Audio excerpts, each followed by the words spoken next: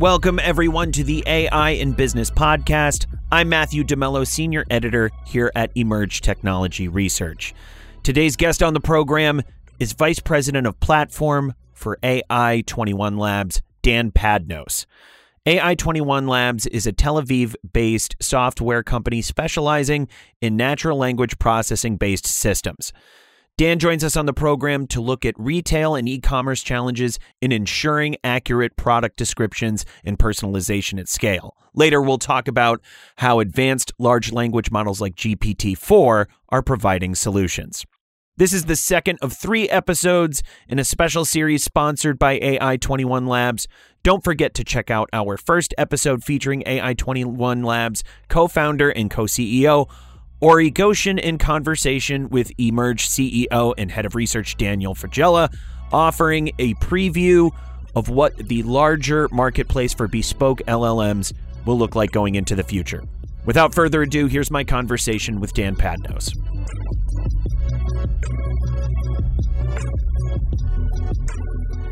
Dan, thank you so much for being with us on the program this week. Thank you for having me. So, we were even talking a little bit before we got on the microphone. It's a very fascinating space right now. We're very interested in knowing what you see as the biggest challenges right now in the retail and e-commerce spaces, particularly where it comes to large language models and how these spaces are trying to leverage this technology. Right. So I think maybe a good way to introduce my answer to this question is to say right out the bat that the opportunity is huge. So a lot of people and organizations have weighed in on this question. McKinsey, for example, published a report where they estimate that generative AI will add something like 150 billion in a conservative estimation in the next 3 to 5 years to the operating profits of the apparel, fashion, and I think the third one was the luxury sector in e-commerce and retail.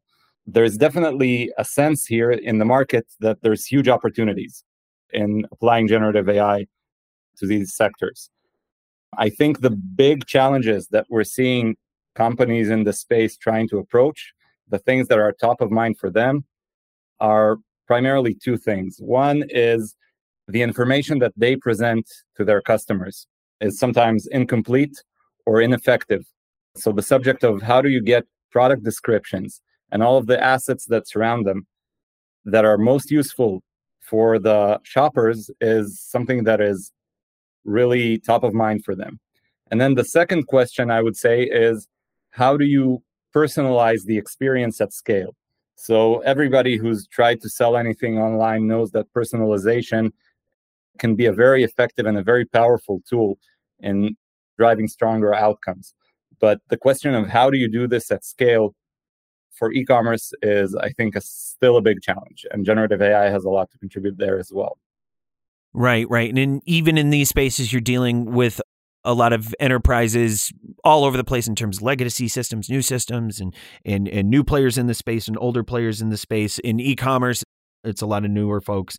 Just in terms of, this being kind of a flashy new toy right now, I think there's a lot of magical thinking around large language models, which isn't to diminish the actual contribution they're bringing to the table in terms of concrete technological advance. In terms of, how I've phrased this on other programs, I like to describe a large language model as not a program that effectively has a conversation with you so much as it's really good at predicting what word to put next in a context that you will give positive feedback for. And I think putting the technology just in that context tends to take a little bit of the magic out of it. What are you seeing in terms of use cases that are prone to a more concrete understanding of the technology in this way? Right. So I agree with you 100%. Detailed and nuanced understanding of the requirements that you have from the solution that you want to put in place is really the key in building something successful and putting it in production. And the areas where we see the problems that lend themselves to these treatments are numerous in e-commerce and retail. So let's think of product descriptions, like I mentioned before. So when you browse a catalog for any of these online shops, you typically see a lot of information on the screen. There's a product description, typically a short one, a longer one, titles, taglines, a bunch of different text that is important in your decision to buy or not to buy the product. There have been studies that showed that 1 in 5 shoppers fail to purchase due to incomplete or unclear information. And being able to deploy these assets, these product descriptions at scale, keeping them up to date and ensuring their quality is a huge concern. Large language models, with their capability to take as input some structured information like attributes and bits and pieces of information from a product information management system, and to take that and turn that into a coherent passage of text like a product description that is engaging, that is up to the standard of the platform that's deploying it, is this kind of process is, I think, a game changer for how e-commerce and online retailers can approach this problem of keeping their product descriptions up to quality, up to date. And also, if you think about e-commerce platforms where there's third-party vendors that need to onboard their catalogs to the platform, this challenge of keeping the information aligned and accurate and keeping the different types of product descriptions that you have up to the standards of the platform is especially a big pain point. Indeed. And where does this play into in terms of the customer experience, in terms of from a design standpoint and making sure that the product requirements are the same? Does this go along with a simple strategy in terms of labeling, in terms of how companies should be looking at this data? Or is it more bifurcated than that? Am I taking for granted that data will be able to, really boil this down to kind of a purer sense of information than what's really out there? Does that make sense? So if we think about the data that these companies have, it's typically pretty noisy, and there's right. a lot of different types of information in there. And theoretically, if you take a capable human and give them a task of writing well-written product descriptions based on this information, they will succeed. But that's obviously a very expensive and complicated process. And we see companies spending a lot of time and effort doing this manually and keeping this up to date. Where LLMs come into the picture is automating a significant part of this workload. Of course, not everything can be done end-to-end automatically. You, for some cases, need a human in the loop to approve or review or improve upon results, but you can definitely get a lot closer with LLMs and generative AI. And of course, the quality of the data matters quite a lot here. So it's not like you can just throw in all of your product information management system, just take a snapshot of that and throw that into an LLM and expect to get magic in return. You need to be very deliberate about kind of thinking about your requirements, because oftentimes your own information, your own data will not adhere to some of the guidelines because, that's history. You've had maybe a third-party vendor that gave you bad data. Maybe you had some challenges along the way. It's important that you think carefully about these things. Indeed. And, you talked about the extended role that, assumedly that call agents would play, or at least humans in this workflow would play in terms of what, LLMs are going to be able to automate. It won't be end to end. That's not where we are in terms of this technology. What do you think the role of humans will be in complementing what LLMs bring to the table? So some tasks are super high value and risky. And you will always want to have a human in the loop there, right? So if you have a very delicate customer support ticket that is complicated and you can classify it and triage it and figure out that it's complicated, you probably want to be able to flag it or route it to a human who's very capable at handling those types of tickets. But it turns out that this may not be, the majority of your volume. So you can definitely figure out more efficient workflows if you correctly apply and combine human effort and machine effort.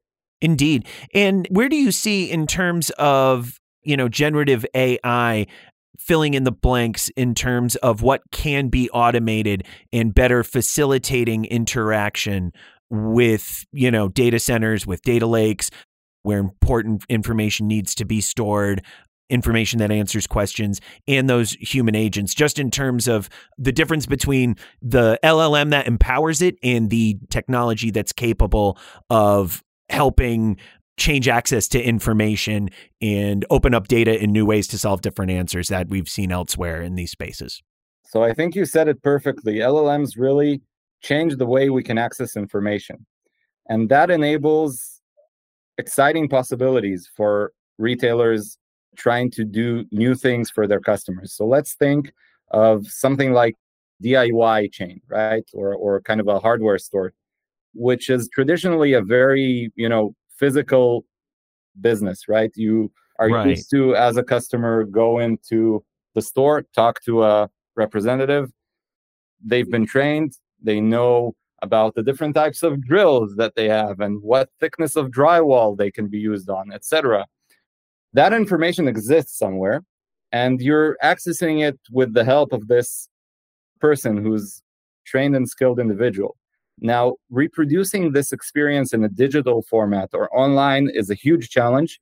And we know that for DIY chains, this is something that they see as a major roadblock in kind of building up an online retail presence, right? So for them, with LLMs, being able to tap into their existing knowledge base of information, which they typically have quite a lot of, and being able to inject that into a fluent and effective multi-turn chat interaction, that now opens the possibility of building an interactive virtual sales representative. So you would be able to do something like, take a search query, a long tail search query in a search engine, where you say, I want to redo my balcony and I want to install something. How do I do that? And take that potential customer and take them to a landing page where they get an interactive experience powered by this LLM under the hood that asks them follow-up questions and helps them think through the projects, and would do essentially what this living, breathing, smart and talented sales representative would do in a physical store. You are now opening up a whole new channel of customers for this DIY chain, for example. Right. And I think even with our audience caught up to this point, I think they're already starting to see some challenges on the horizon. One, and, correct me if I'm wrong here from what I'm seeing, but it's that you'll have, LLMs there'll be a bespoke marketplace for it. Very likely you'll probably need some third party to help you build something that's tailored to how, your business communicates with its customers. All at the same time, in the reverse, there'll be challenges where in personalization, it takes a long time to build a system that really understands the customer, in a more comprehensive fashion in order for you to really build data off of it. Can you tell us a little bit kind of the challenges that you see at the horizon in terms of, where this is going to take businesses into the future with LLMs, is particularly in the retail and e-commerce space? Right. So I spoke a lot from the perspective of sort of the e-commerce platform or the retailer itself. To address what you're getting at, I think we need to think from the customer perspective and from their experience and their journey. So building a delightful customer experience is a big challenge. And it's always a challenge, whether your tool is an LLM or some older generation technology. So we need to keep the lessons of customer experience, user experience in mind, meaning we need to be very thoughtful about how we design, for example, the product requirements and how we guide the development of the solution to make sure we hit the targets. Eventually, you're going to deploy, let's say, a chatbot and have it lead the interaction with your customers. You want to have confidence that they will have a good interaction and a good experience. And usually the way to reach that goal is not through hope, but through Right. thinking carefully through the process, designing product requirements and being very deliberate about what constraints you want to have in place, what guardrails you want to have in place, and how the experience should look like. What you were discussing before in terms of the virtual assistants, they'll need to be humans in these workflows. They'll need to be a more interactive form that the software takes in terms of the customers itself and having conversations.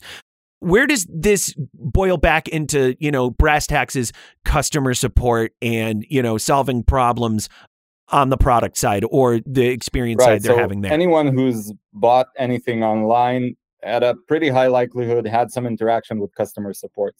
And from your experience as a customer that this can make or break your relationship with a company and can be hugely influential and important. So obviously there's a lot of interest in trying to improve things on the customer support side. One thing that we see as a recurring theme is this notion of question answering about policies. So, there's different policies when you shop online around shipping, around returns, around taxes, around all of these things. They can typically be found online. And in a lot of the cases, customers end up getting to customer support to find answers to these questions because they're having a hard time figuring it out on their own. LLMs can come in and kind of take some of that workload and make it self-serve, right? Online stores already know that this is a pain point, so they do make an effort to point you toward their frequently asked questions and things like that.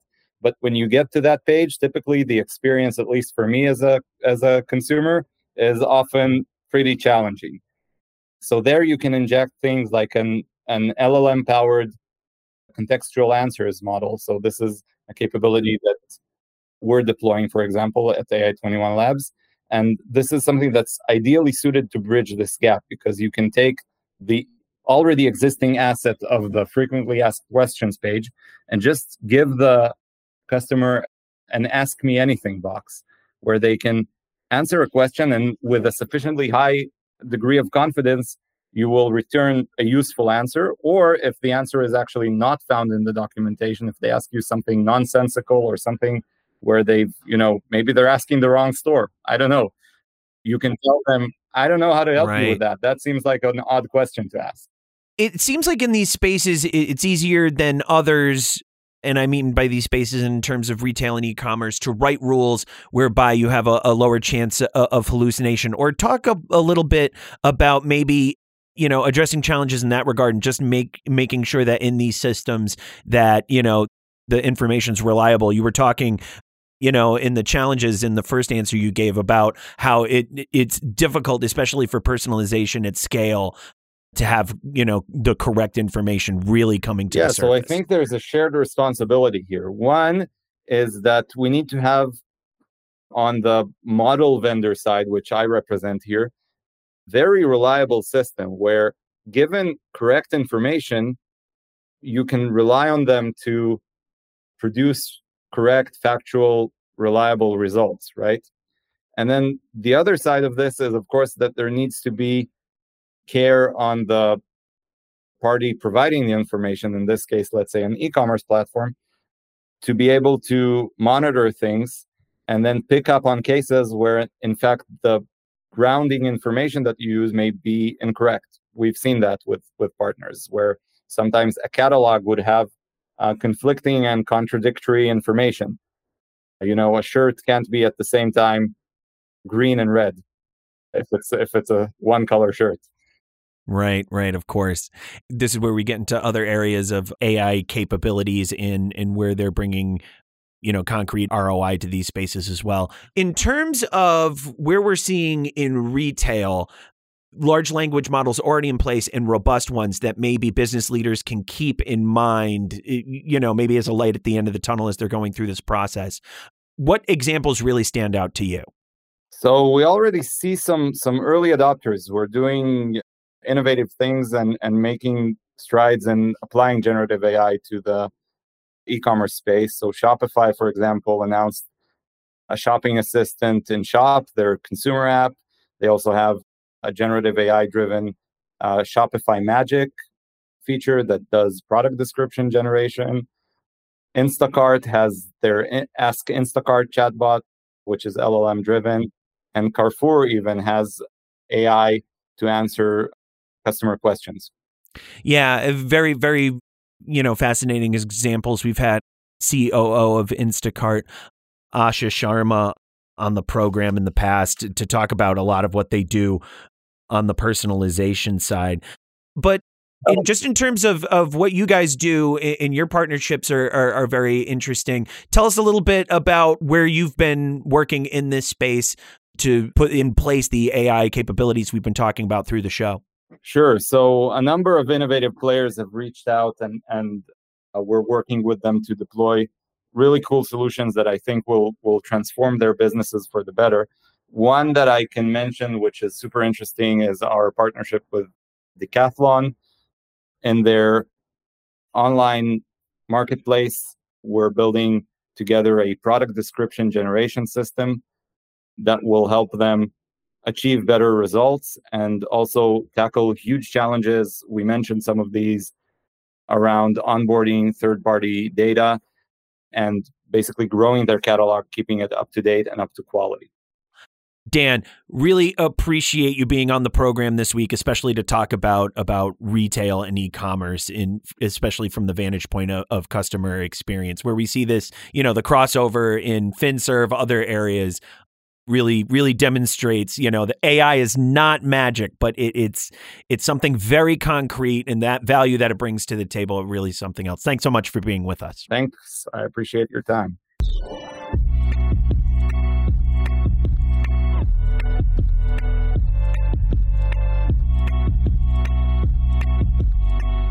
Before we close out today's episode, I think it's worth putting a fine point on what Dan said. You can rewind back. It's around 17 minutes into the conversation. Of course, I'm looking at the timeline of our raw, unedited audio, so take that with a grain of salt. But Dan is taking aim at frequently asked questions pages on retail and e-commerce sites.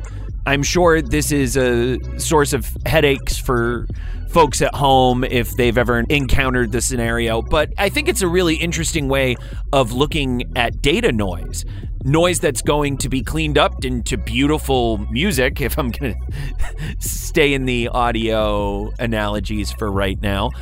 But it's an interesting way of just noticing that we've been kind of surrounded by static data that doesn't serve us. And what large language models pose as a benefit to us as a society, to us as individuals, is to take the environment around us and make it worth our while from an information standpoint. And I think that goes hand in hand with generative AI too. And when we think of even banal or mundane things like frequently asked questions pages and come from the angle of negative space, from the angle that this is already mostly noise. It mostly has nothing to do with anybody who needs to encounter it. And thinking of personalizing such a noisy, banal, mundane item like that, I think that's the kind of thinking that we need to approach with LLMs and use cases and generative AI into the future, especially if we're going to find, the benefits that come without the downsides of LLMs, in hallucinations and misinformation, which I think we addressed very well on today's episode in terms of how you always, for at least the time being, we want a human supervisory layer to this technology to make sure that it's staying on track. On behalf of Daniel Fagella and the entire team here at Emerge, thanks so much for joining us today, and we'll catch you next time on the AI in Business podcast.